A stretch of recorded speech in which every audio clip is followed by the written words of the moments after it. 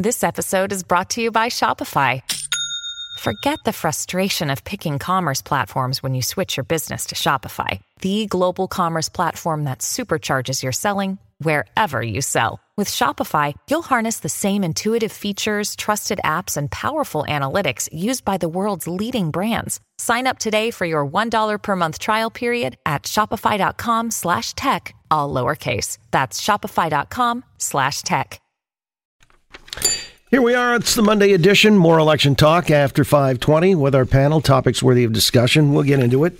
Different facets of it, as much as there's still room to maneuver around it. But, I mentioned term limits. Maybe that's something we ought to consider when we see the outcome. That may gain currency. Of course, the election, is it a change election? We'll know more later on tonight. Certainly our coverage starts after 7 o'clock in earnest. And, I've even heard that should Jennifer Keesmaat lose, she's thinking, or somebody is promoting her to be the leader of the Liberal Party, which will be interesting. So, these are all very speculative things. Let's just park that for now. As I said, we'll find out more about the latest results from a poll conducted for Global by Ipsos, whose head is going to join us here shortly to tell us that, Andrew Scheer is making it a neck-and-neck race with Justin Trudeau. So what gives with that, a year out from that election? However, on another matter, we also see where there's a projection going forward for a big development on the eastern portlands here, just immediately east of us. And that has to do with this Alphabet parent company, Sidewalk Labs, big operation. And it really would revitalize the whole area as well as create massive employment. But there are some glitches in the works, not least of which involve data being secured and how it would be used. And that has become a bone of contention with Ann Cavoukian, by the way, who was involved in the project because I believe Sidewalk Labs was using her privacy by design feature. She, of course, is a distinguished expert in residence at the Privacy by Design Center of Excellence at Ryerson University, and you might recall a 3-term privacy commissioner here in the province of Ontario. Let's find out what the deal's all about. Ann Cavoukian has joined the Oakley Show at Global News Radio 640 Toronto. And it's good to have you back in the program. How are you? A pleasure, Sean. It's been busy.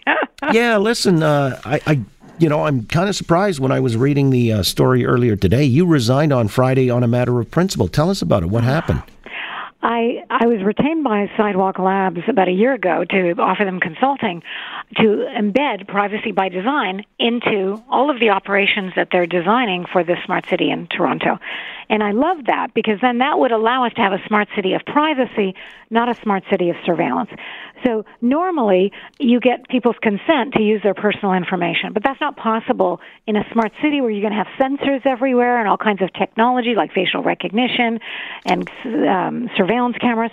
So my response was then we have to de-identify the data at source, meaning a sensor picks up your data, you're driving along, they pick up your license plate number.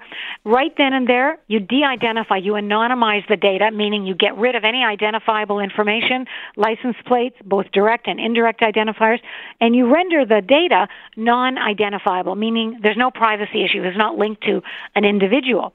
They had committed to doing this, and I was delighted with that. And then I went to this meeting on Thursday, and they're creating this new body called a Civic Data Trust, where lots of players, Waterfront Toronto, Sidewalk Labs, other companies involved in the smart city can, exercise governance over the data. And that's great. But they said, we're going to encourage everyone to de-identify the data at source, but we can't guarantee that with all these additional players.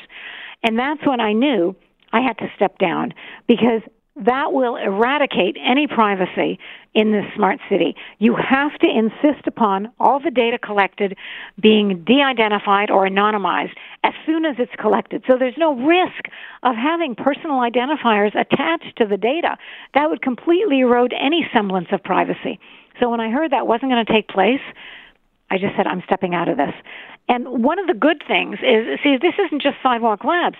It's the city of Waterfront Toronto. They have to lay down the law with all the partners who are going to join this venture and say, we de-identify at source. Right at the time the data are collected, we anonymize it. Full speed, then you still have data and you have governance issues dealing with the data, who owns it, who runs it, how's it going to be used, but they're not privacy-related implications because none of the data are going to be personally identifiable. Again, with Ann Cavoukian, distinguished expert in residence at Ryerson's Privacy by Design Center of Excellence. I'm just kind of curious because how practical is it to anonymize as soon as you collect the data immediately if there's an identifier like, facial recognition or a license plate number, as you suggested, and just ditch it, get rid of it? I mean, in a lot of instances, we've seen where security cameras pick up the images of people who have been implicated in crime, and it's because these are matters of record and that data has been retained that we're able to gather evidence and solve the crime. So really, how do we reconcile this? You get rid of the data in terms of personally identifiable data, and then you can address other related issues. I mean, we work with law enforcement all the time. They can get a warrant if they have probable cause that a crime has been committed, and they can investigate. There are many means of investigation, but we cannot routinely have data collected in personally identifiable form. That would be a city of surveillance. That's the last thing you want. You could kiss your freedom goodbye. Nobody wants to be tracked all the time and all their activities surveilled. Oh my God, that's the last thing we want. And that's, in fact, why Sidewalk Labs came to me. They said, we want you to help us embed privacy by design into our smart city so that we can have the best, the most privacy-protective smart city in existence. And this would be a first, John, because most smart cities become cities of surveillance, like Dubai and others abroad. That's not what we want. I'm on the International Smart Cities Council. People are fretting over these issues all the time. So here in Toronto, we would be addressing these issues up front, at source, getting rid of the personal identifiers. This would be amazing because it would allow us to develop a smart city and have it free from surveillance. It would be a win-win. And yet, it was interesting because just before you joined us, we were talking about, some of the issues that are confronting these mayoral candidates, and crime seems to be, front and center. Yeah. And we've had more incidents over the weekend. It's going on unabated. And people say, London, England has less crime than we do. And then I pointed out it's the most surveilled piece of real estate on the planet. Turns out I was wrong because it's number 2. Beijing has surpassed it. Sorry, we want to be like Beijing. But you see, this is the trade-off. This is what people cite, that this is somehow a force for good. No, and that's what they have to understand. You don't do trade-offs. You engage in multiple gains, multiple positive gains. You have privacy and data utility, privacy and security. Privacy and, not privacy versus. That's what people have to understand. We have to get rid of that zero-sum mindset. It will do us in. If you value your freedom, you value your privacy. We have to find ways to preserve our freedom, our privacy, and engage in emerging technologies. I've done this again and again during my 3 terms as privacy commissioner. We work with all of the leading tech companies, Microsoft, Intel, HP, Oracle, IBM, all of them, to create technologies that preserve privacy. We can do this. You have to make it a win-win operation. Really? And so you don't feel that horse has already bolted the barn? Oh, get rid of the horse. We're getting a new barn. And, are you kidding? Privacy has never been in higher regard, if you will. And there's a trust deficit like I've never seen before. People are very distrustful of both governments and corporations. We have to make this a win-win. We can do that in the city of Toronto if we embed privacy by design into the operations. Well, you say you wanted to make it a wake-up call. Do you think you got their attention? And I mean, we're talking to you, and I know you've talked to others as well. So is this a point now where people will start taking notice and insist upon the things that you're suggesting? I believe so, John. I mean, you wouldn't believe the number of calls I've had. I've done over a dozen interviews.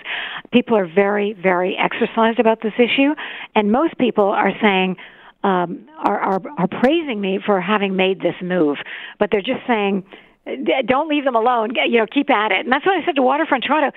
I would be happy to continue working with you in Sidewalk Labs as long as I have that requirement that you're going to lay down the law and say to all the players, we start by privacy, embedded in design. It's the default setting at source.